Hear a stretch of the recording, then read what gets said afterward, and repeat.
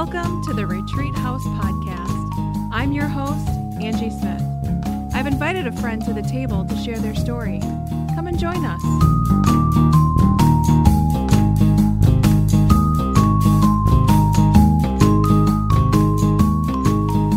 Welcome to the Retreat House table. On today's episode, I have author Jonathan Merritt, and he is the author of Learning to Speak God from Scratch. And I started reading and quickly realized as I was reading this book that this is such an important conversation, and reached out to have asked Jonathan to be on the podcast. And then I learned that he's not only an author, he's also an accomplished journalist. Writing for Faith and Culture, he's contributing writer to The Atlantic. He's published more than 3,000 articles in outlets like the New York Times, Christianity Today, and the Washington Post.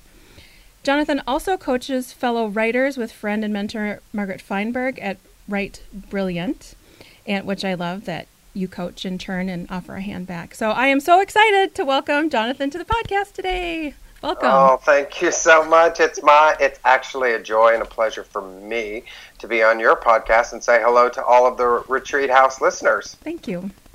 Well, it's always kind of, you never know really where to start. So why don't we just start at the beginning with the book and how you got to the place of writing this book, and why is learning to speak God from scratch important?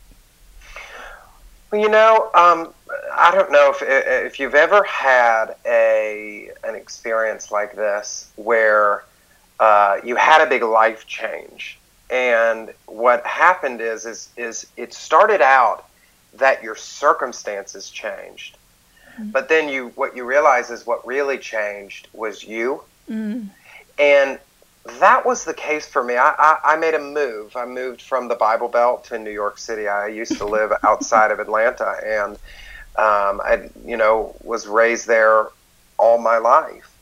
And I got this kind of divine stir. I often say the whisper came. Mm-hmm. And I felt this nudge to go to New York. And so on a whim, I owned a house, I just bought a car, but I just knew that was God kind of moving me there. And I don't know why, at the time, I don't know why God was moving me there. I'm thinking, God, why would you move me across the country? I can work from anywhere. It's very expensive there, and et cetera, et cetera. And I think in some part, this book is part of the reason why, that it really took me leaving this kind of compartmentalized, insulated Christian environment and coming into contact with so many people who don't speak from a common script, who don't maybe know what all of these sacred words I use mean, to sort of shake me awake and make me think, maybe there's something going on here that I should be paying attention to. And it was after moving to New York, I say in the book, I ran into this language barrier, and I found that I was really struggling to have spiritual conversations with people, to talk about my faith for a number of reasons. And as I dug deeper, I found out this was not just a personal problem. This was a cultural crisis, that there are millions, perhaps tens of millions of other Americans just like me who feel this tension. They say, faith is important to me, but then when they sit and they think about it, they say, I don't really talk about faith a lot. I don't feel comfortable talking about faith, or I don't feel confident talking about faith. And as a result, like me, they stop speaking God altogether. And it was that experience in me personally, and then looking out and seeing the need that made me think, okay, I need to pick up the pen. I need to write a book about what's going on and what we can do about it. Yeah, I loved your approach, and I have to say, honestly, you would get me to a place where I would feel like, oh, where are you going, Jonathan? Where are you going? I'm being stretched a little bit. And just when I would feel really nervous, you would give an example or explain, and yeah. And that process of like stretching is what all through the book, every chapter of like it was almost, well, and I almost feel like in my own life too, things are kind of tossed up in the air right now. So I totally resonated too with not being able to find the words and grasping at how do I put into words what's happening or what this, spiritual formation process that's going on inside of me is happening. And I loved in, I don't remember what chapter it is. It's on page 29. My book is all full of tabs because everything I underlined has a tab on it. I love that. And I had to start a new row a second row in the back. But when you were talking about the movie No Country for Old Men and that imagery of the blazing embers in the animal horn, but what you talked about, that McCarthy carrying the horn, that it was a metaphor for language, especially a sacred language, that words are fire that we carry to each other, but the embers do not originate with us. They are handed to us by messengers from generations past, and now we must pass them on to others.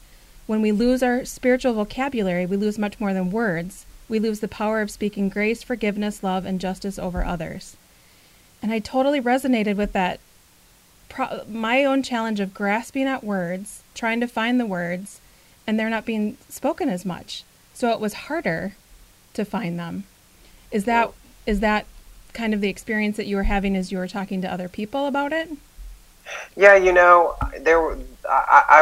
it kind of is a cycle, that you become uncomfortable with words, with certain sacred words. Maybe I find that there are two kind of main reasons why people don't use certain sacred words. Either there's a negativity, and so there's like a word like evil or sin. And those words feel so negative to us that they become hard for us to articulate. But then there are other words that are really positive, but they're also declining in usage. A word like grace, mercy. And a lot of those words are words that they've become overused to the point where we no longer know what they mean. And, I bet if I took most retreat house listeners and said, what does the word grace mean to you? They might not know. They would give as many answers as there are people I would ask. And what happens is at some point then, we begin to realize that we don't know what these words mean. And when we don't know what they mean, we eventually stop using them altogether. And so I found that a lot of people were having those kinds of experiences. Now, there's also social influences. I don't want to sound weird. I don't want to sound like an extremist. These words are too political now. I don't want to sound like I'm trying to convert someone. So there are also all kinds of perceptions, external. So there's the internal, it feels negative, or I'm confused, I don't know what it means. And then there's external. That person doesn't like this concept, or we assume, or it will make them angry, or we will have a fight about it, or they will think I'm being political, or they'll think I'm trying to coerce them.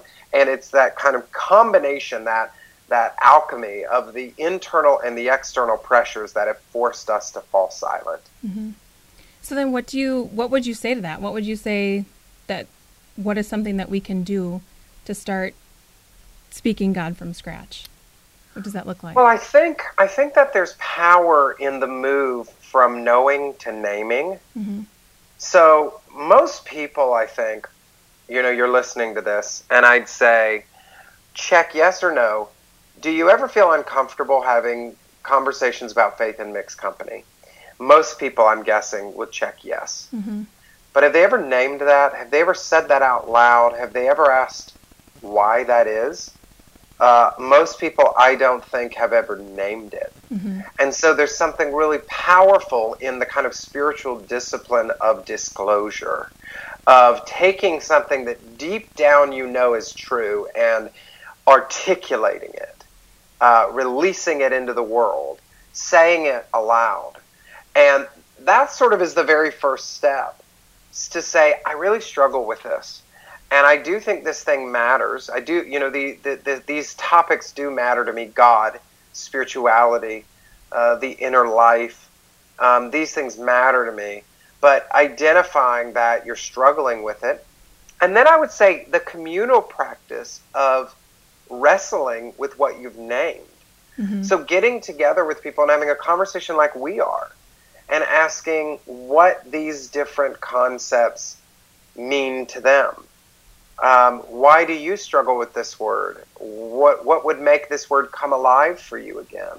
What would make this concept meaningful to you again? What would restore confidence in the vocabulary of faith? Mm-hmm. And then getting out of the laboratory, or getting out of the classroom and into the laboratory, to then begin putting these things into practice and having conversations with people and learning from the process of doing. Mm-hmm. I think all of those things are incredibly important in this discipline of what I call in the book wordplay. That sort of is what I'm trying to teach people to do, is to play with these words. Right. And I think just that the thought of doing that makes some people just uncomfortable and sweat.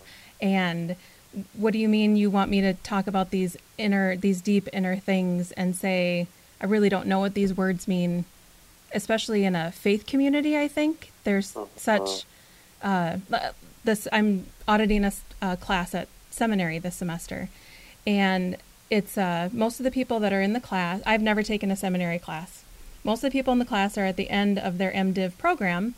And so I find when I'm speaking in the class that I'm questioning myself.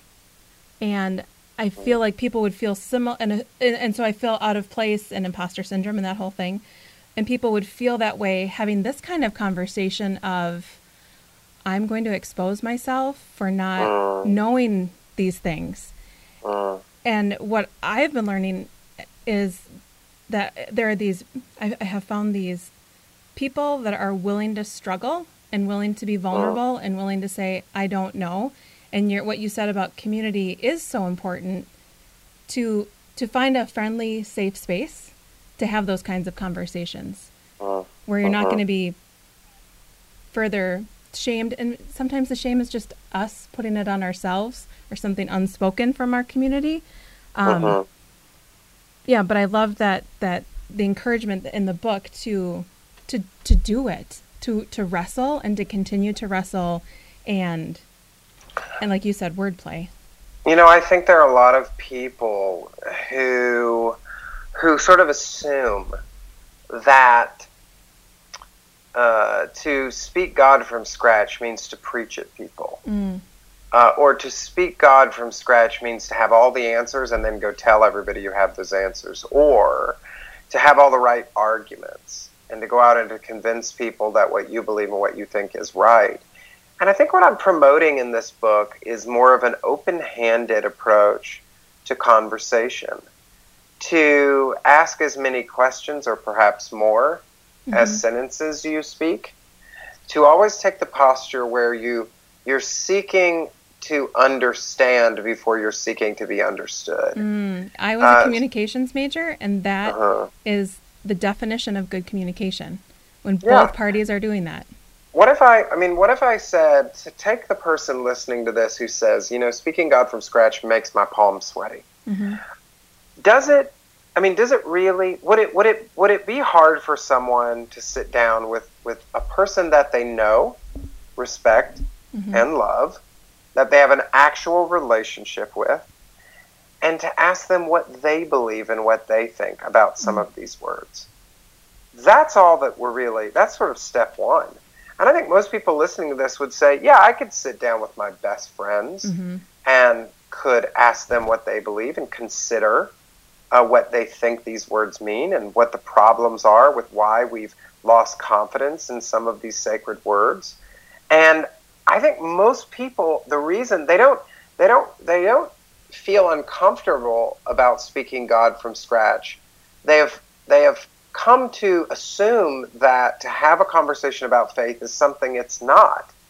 And they're now afraid of that boogeyman, that they have created. And I hope what I can do in this book is to maybe put people at ease a little bit, and to sort of help their shoulders come down from around their ears, and to just take a breather, and to have the kind of open-handed conversation that I think most people are able to have. Well, and really, even though it makes them nervous, probably really desiring to have, to be given the permission and the space to wrestle with things. And that's, so the beginning of your book is you kind of setting the stage for what learning to speak God from scratch looks like, and then you demonstrate it in the second half of the book, which I really appreciated your vulnerability too in the back of the book for that second half of you wrestling with the words. And was there any word in particular that was kind of became your favorite, that maybe was transformed the most, that is now kind of a favorite word of yours? You know, I really loved wrestling, you know, because as you've said, the second half of the book is all essays on different words, and I really loved wrestling with the word prayer. You know, in Western Christianity, when we want to connect with God, with the divine, we make noise. We pray a prayer aloud. We have a spiritual conversation. We preach a sermon. We sing a song. And in Eastern versions of Christianity, when they want to connect with the divine, they stop making noise. And of course, you find both of these things, you know, in the Bible. Make a joyful noise unto the Lord. Be still and know that I am God. But we tend to, you know, I often say it's like chest day and leg day at the gym. You need both of these, but what happens is sometimes we walk around with chicken legs and giant pectoral muscles, and we go, hey, maybe it's time to work on your legs a little bit. And so for me, because I grew up in Western Christianity, I began to realize that the word prayer is much bigger and roomier than what I assumed. And that actually to learn to just sit and listen as much as I speak has been a game changer for me. And so, you know, I tend to think that some of those words that were the most transformative for me are words that are not just concepts, but they're also practices. They're things that kind of impact my everyday. Those are the things that tend to be really, really impactful to me. I love that. I had a friend once say that her prayer life, or when she retreats, it's about stopping her body long enough so that her soul can catch up. Which I felt like listening prayer is like, still, because I'm a doer. And so if you can just tell me what to do to be, then that would be great. But it doesn't work like that. I just have to stop and be still. I love that. I love that. I think that's fantastic. And what would you say are words that are most commonly misunderstood or overused, did you find? You know, I think they're one of the biggest words, and I spent a lot of time wrestling with this word, is the word sin. I find that such a difficult word, because it's so, to use another modern word, it's so triggering to us. So and yet, I bet if you ask most people listening to this, if you said, all right, walk out into the world around you, think about your day, turn on cable news or listen to NPR, and take in everything that you see and hear, and then answer this question: is this the perfect world? Is this the world that ought to be, or is this just the world that is? Most people would say this is the world that is. It's not the perfect world. It's not the world that ought. What do you call that difference between is and ought? What do you call that the things that contribute to a widening divide between is and ought? Well, we have a word for that. And now it has become negative because we've so misused it and abused it.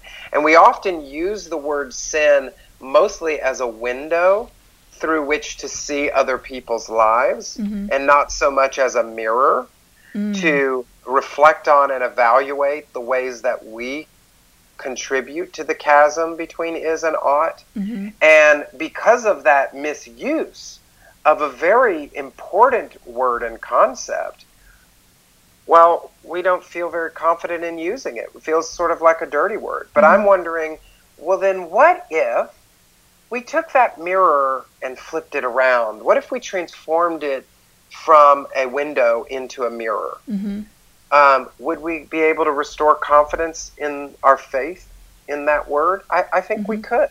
And so it's these kinds of subtle shifts and transformation that I think breathe life into these words again.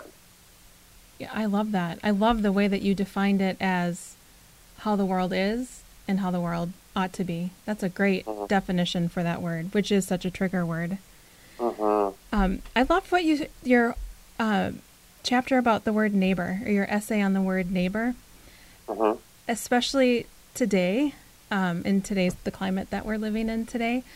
And I haven't seen Will You Be My Neighbor yet, but I want to very soon. I know. Gosh, you've got to. I know. It's so good.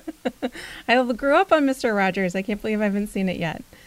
But that idea of taking it, well, you talk a little bit about your essay on neighbor. You know, what I found, and recently I did a whole YouTube short series where I went down to Times Square and asked strangers, what do you think this word means? And when it came to the word neighbor, I assumed correctly that most people believed that neighbor was defined by nearness. You know, that the house next to me, that's my neighbor. But what about the child who arrives on a raft with a family from another country that has a dominant culture or religion that you don't understand, or perhaps you're not comfortable with? Is that person your neighbor? Because you have obligations to the person next door to you in your mind. If they were crying help and you heard them, would you go running? Or would you say, that's not my problem? And yet when the child shows up on the raft with the family from the country with the culture, we say, that's really not my problem. I have to worry about the person next door and not that person. And it sort of, it belies a definition that the word neighbor is built upon the concept of nearness. And what I say in the book is actually built on the concept of need. And this is something I use, you know, the example of Mr. Rogers, who for me, growing up, really shaped my understanding of neighbor, because he could look into a screen at 6-year-old Jonathan sitting Indian style, looking at that TV, sitting on the floor, and he could say, won't you be my neighbor? And he meant it. And every day he was investing in my emotional formation in a way almost like a surrogate parent, because not because I lived next to him, not because he knew my name, not because he would ever hear from me or come into contact with me, but because he believed he had an obligation to generations of children who needed something he could provide. And so then the question for me was, what would it look like if we took on that neighborhood expression of care that I think was taught not just by Mr. Rogers, but by Jesus himself, chiefly in the parable of the Good Samaritan, that we would begin to care for those who maybe are not close to us in proximity, but are close to us in their humanity. And that's really what I'm calling people to consider doing in that chapter. Yeah, as a Minnesotan, and I don't know how much you know about Minnesota culture, but there's the whole... Not a ton. Okay, but there's the whole Minnesota nice thing. If you come to Minnesota, people are really nice and friendly. It's also been described as Minnesota passive-aggressive, which is probably fairly accurate. That, well, you wouldn't say anything mean. If you don't like something, you would say, oh, that's interesting, which means that you don't like it, usually. And there's this, you're polite to people, but you would never invite them to your home. And a lot of my good friends are I grew up in Minnesota, generations and generations of my family in Minnesota, so that runs deep in me. And these friends of mine were talking about looking from the outside in of Minnesota culture and how it's hard to crack into it when you're an outsider because people are not going to invite you into their home and their family's around. So that's who they're going to spend a majority of their time with. And so I feel like that your essay on neighbor, thinking about Minnesota and Minnesota culture, is convicting, and in a process that I've already been in about, okay, it's more than just being friendly to people. It's more than just being friendly to the people that live next door to you, but it's actually becoming a little bit invested in them and caring for them, for my actual physical nearby neighbors. But then also, watching, I'm a big fan of Jeremy Courtney and Preemptive Love. Oh, yes. I love Jeremy. And to be able to support an organization that when I see what's happening in Syria, to know I'm doing something for those neighbors. And he's giving people a way to be a neighbor to the other humans that we are walking on this earth with over in Syria. And I love that. I love that.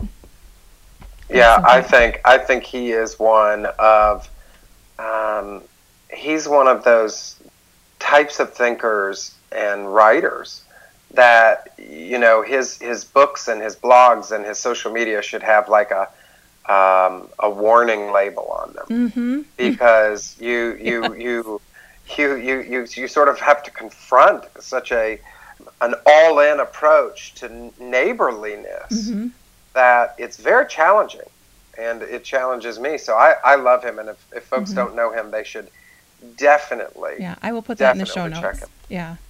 Every time he posts something or does a video, it makes me really uncomfortable, but in all the good ways, all the ways that I need to be uncomfortable, which is how I felt was a similar feeling to reading your book, that there were times that I felt uncomfortable and places that I needed to be a little uncomfortable and wrestle with words.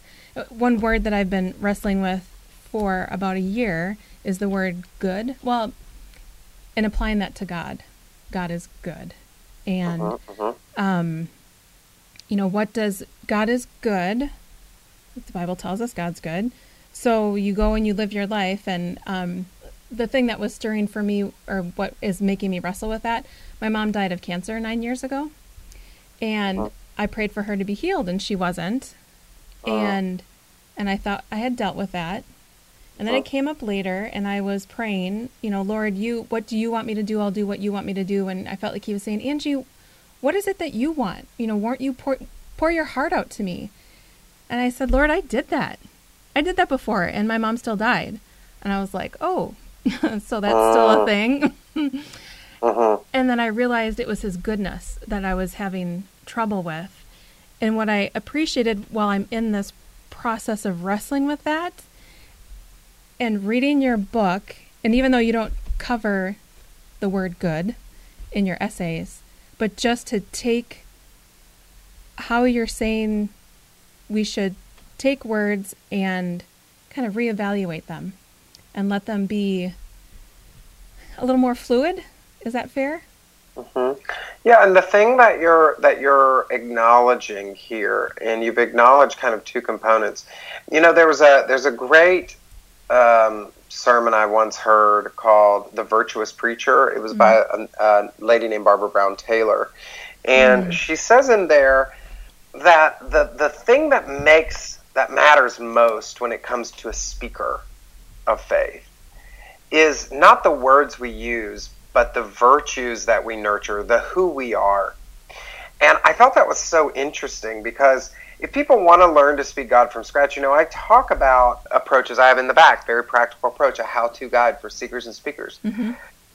But some of it is recognizing that there are virtues that are required to speak God, that we should be nurturing in our own lives, that the things that we need to revive confidence in the vocabulary of faith are not directly related to the act of speaking. It takes courage. You've mentioned this. It takes courage to speak God.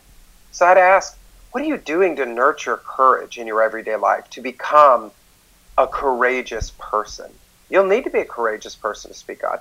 You know, you mentioned a minute ago, it takes vulnerability to speak God, to quite literally bare your soul to someone else. What are you doing to nurture vulnerability, to become a vulnerable person in your everyday life? It takes passion.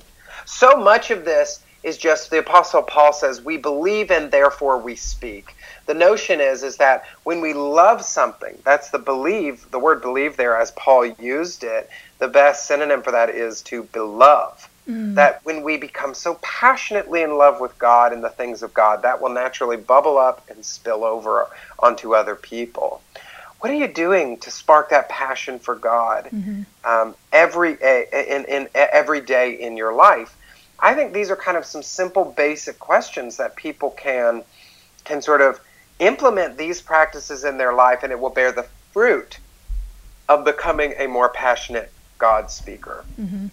Yeah, I love that. And I love the quote that you had from Brene Brown about vulnerability, that vulnerability is about sharing our feelings and experiences with people who have earned the right to hear them. I love that. Yeah, and that is the different. That's a different way of understanding. Some people think, so what you're telling me is that I've got to get up on 8:30 on a Saturday morning and go knock on somebody's door without announcing myself. And no. Please don't. Please don't do that, especially if it's my door you're knocking on. I won't appreciate that at all. But instead, what I say is that this just means having honest conversations with people that you know and love, and that, this is important, that you trust, and to have conversations with those individuals about things of faith. That's really what I'm calling people to do. And once you realize that's what I'm calling for, most people are able to say, yeah, I can do that. I think I can do that. Speaking about conversations, you have a whole essay about it. And I love the quote. It's on page 202, where Jesus is not the message from God to us. Jesus is a perpetual call from God inviting us into a cosmic conversation. Jesus is a divine reminder that speaking God is worth the wrestling. He is proof that God wants us to keep talking and talking, no matter how fraught with complexities our sacred terms may be. I love that. I love that it felt like to me that paragraph kind of wraps up everything that you're talking about in the book. That it's something, it's a conversation that we get because of the conversation that God is having within the Trinity and with us, and in our conversation with Him and with each other, and that it's an ing, it's an ongoing, it's not an arrival, it's a continued process. Yeah, and I think that this is what I want people to know, and I didn't really discover this until the end of this process, it wasn't that I was just encouraging people to engage in an action with a beginning and an end, right, but to enter into a discipline. And speaking God from scratch is, as I say in the book, it's not a linear process, it's a cyclical process. You go again and again and again, and each time you're better equipped to do it. So that's really what I'm encouraging people to do, is to engage in this divine conversation and to incorporate it into their everyday life. Yeah, I love that. Well, there are 2 questions that I ask all of my guests. Because it's called Retreat House Podcast, I ask all my guests, how do you retreat? Is it a place? Is it a practice? What does it look like for you to retreat? It's so funny that you are asking this question because we're having this conversation right now, and I'm sitting in the middle of Farmington, Missouri, which is like, I think, 2.5 hours south of St. Louis in the middle of the country. I was just saying, we were talking before we started recording about riding the side-by-side yesterday and building a bonfire last night. And I'm here just staying with one of my really good friend's parents and just retreating. And I think for me, it requires a mental shift, but I think that the concept of place is so underrated that, yes, you can have a staycation. And that's great, especially if you're trying to save money and pay off debt and all those things. And I would never discourage that.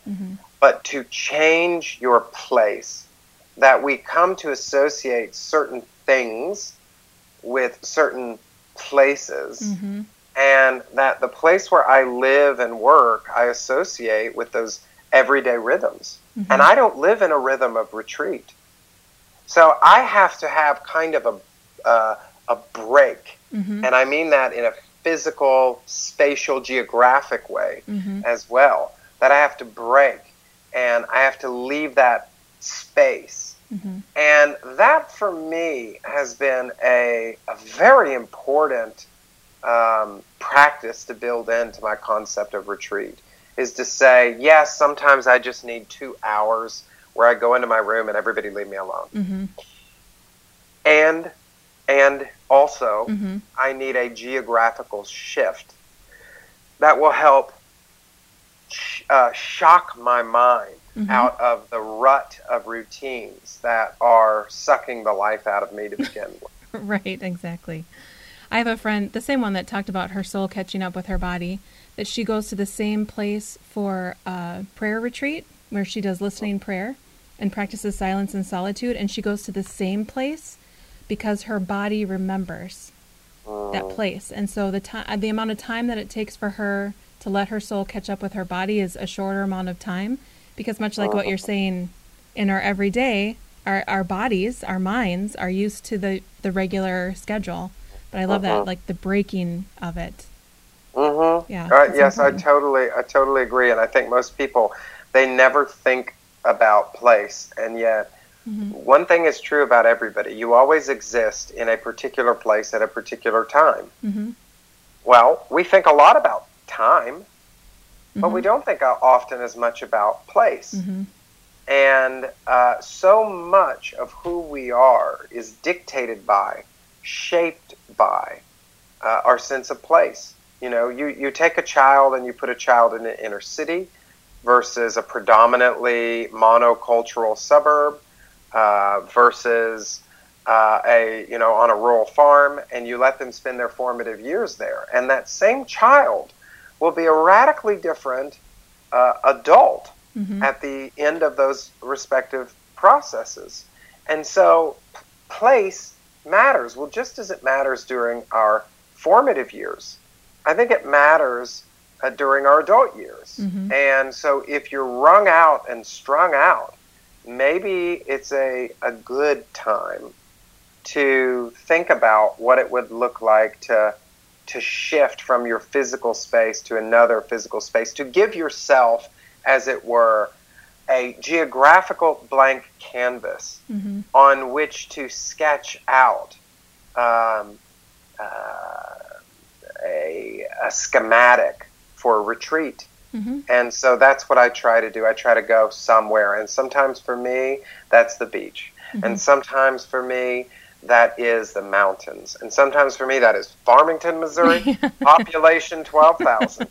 And today I'll go to, Walmart or whatever they have here. And that's about all there is to do. And I'll play a game of spades tonight, and I'll go to bed at 9:30. And that's a big shift from living in Brooklyn, New York. I haven't heard a horn honk outside my door in quite a while. So that's really, really important to me when it comes to the concept of retreat. I love that. And the other question I ask my guests, if you were to use the hashtag #CelebrateWeird to describe something about yourself, what would that be? I have a high value of weird. Well, first of all, I think that strangeness is a spiritual discipline. Mm. If you haven't read it, there's a really interesting book that just came out. If you want another person to bring contest. No, but that is a great book. But it's even more to the concept of faith, is Keep Christianity Weird.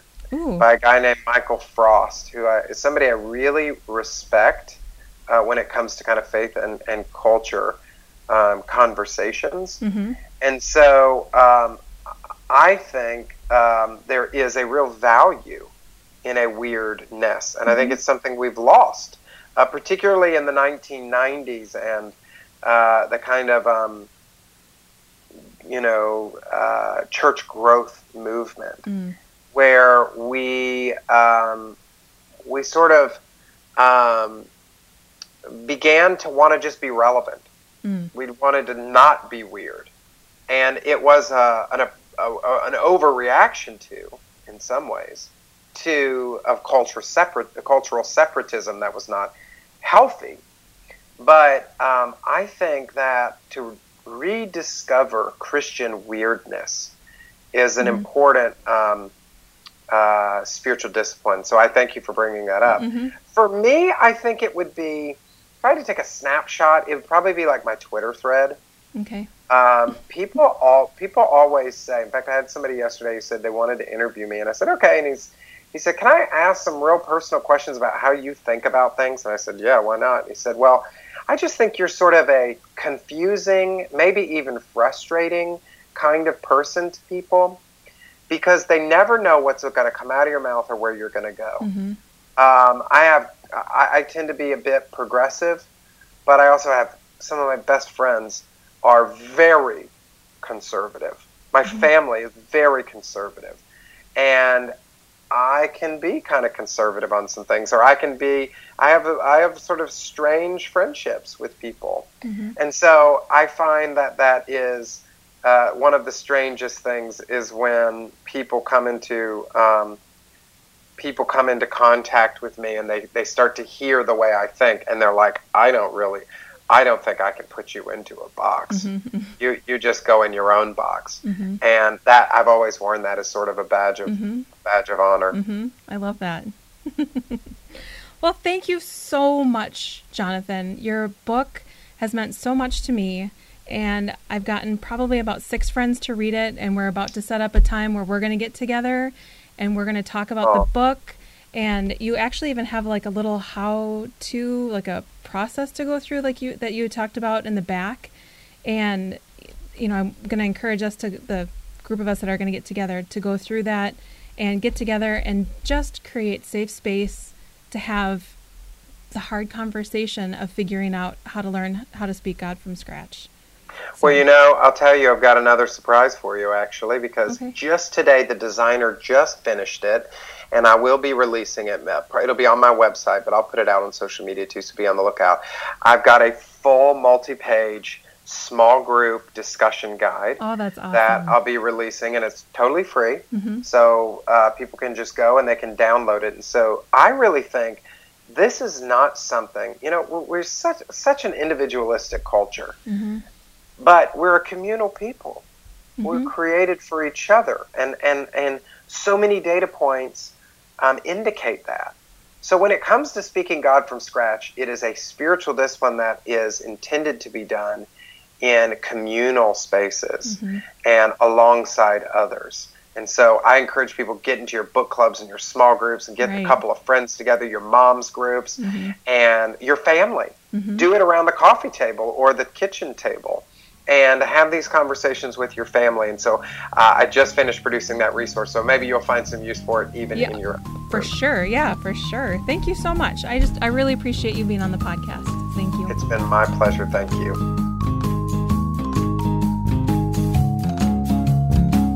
Thank you for joining us today at the table. Any information mentioned in the show or things we talked about can be found in the show notes. If you enjoyed this episode, please subscribe. Or if you've already subscribed, please leave a review so that others can find us too. If you want to keep up on what's happening with Retreat House, you can find us on all the social medias at Retreat House Podcast. If you want to keep up with what's happening with me, you can find me at Angie Smith, MN. We'll see you next week at the Retreat House Podcast.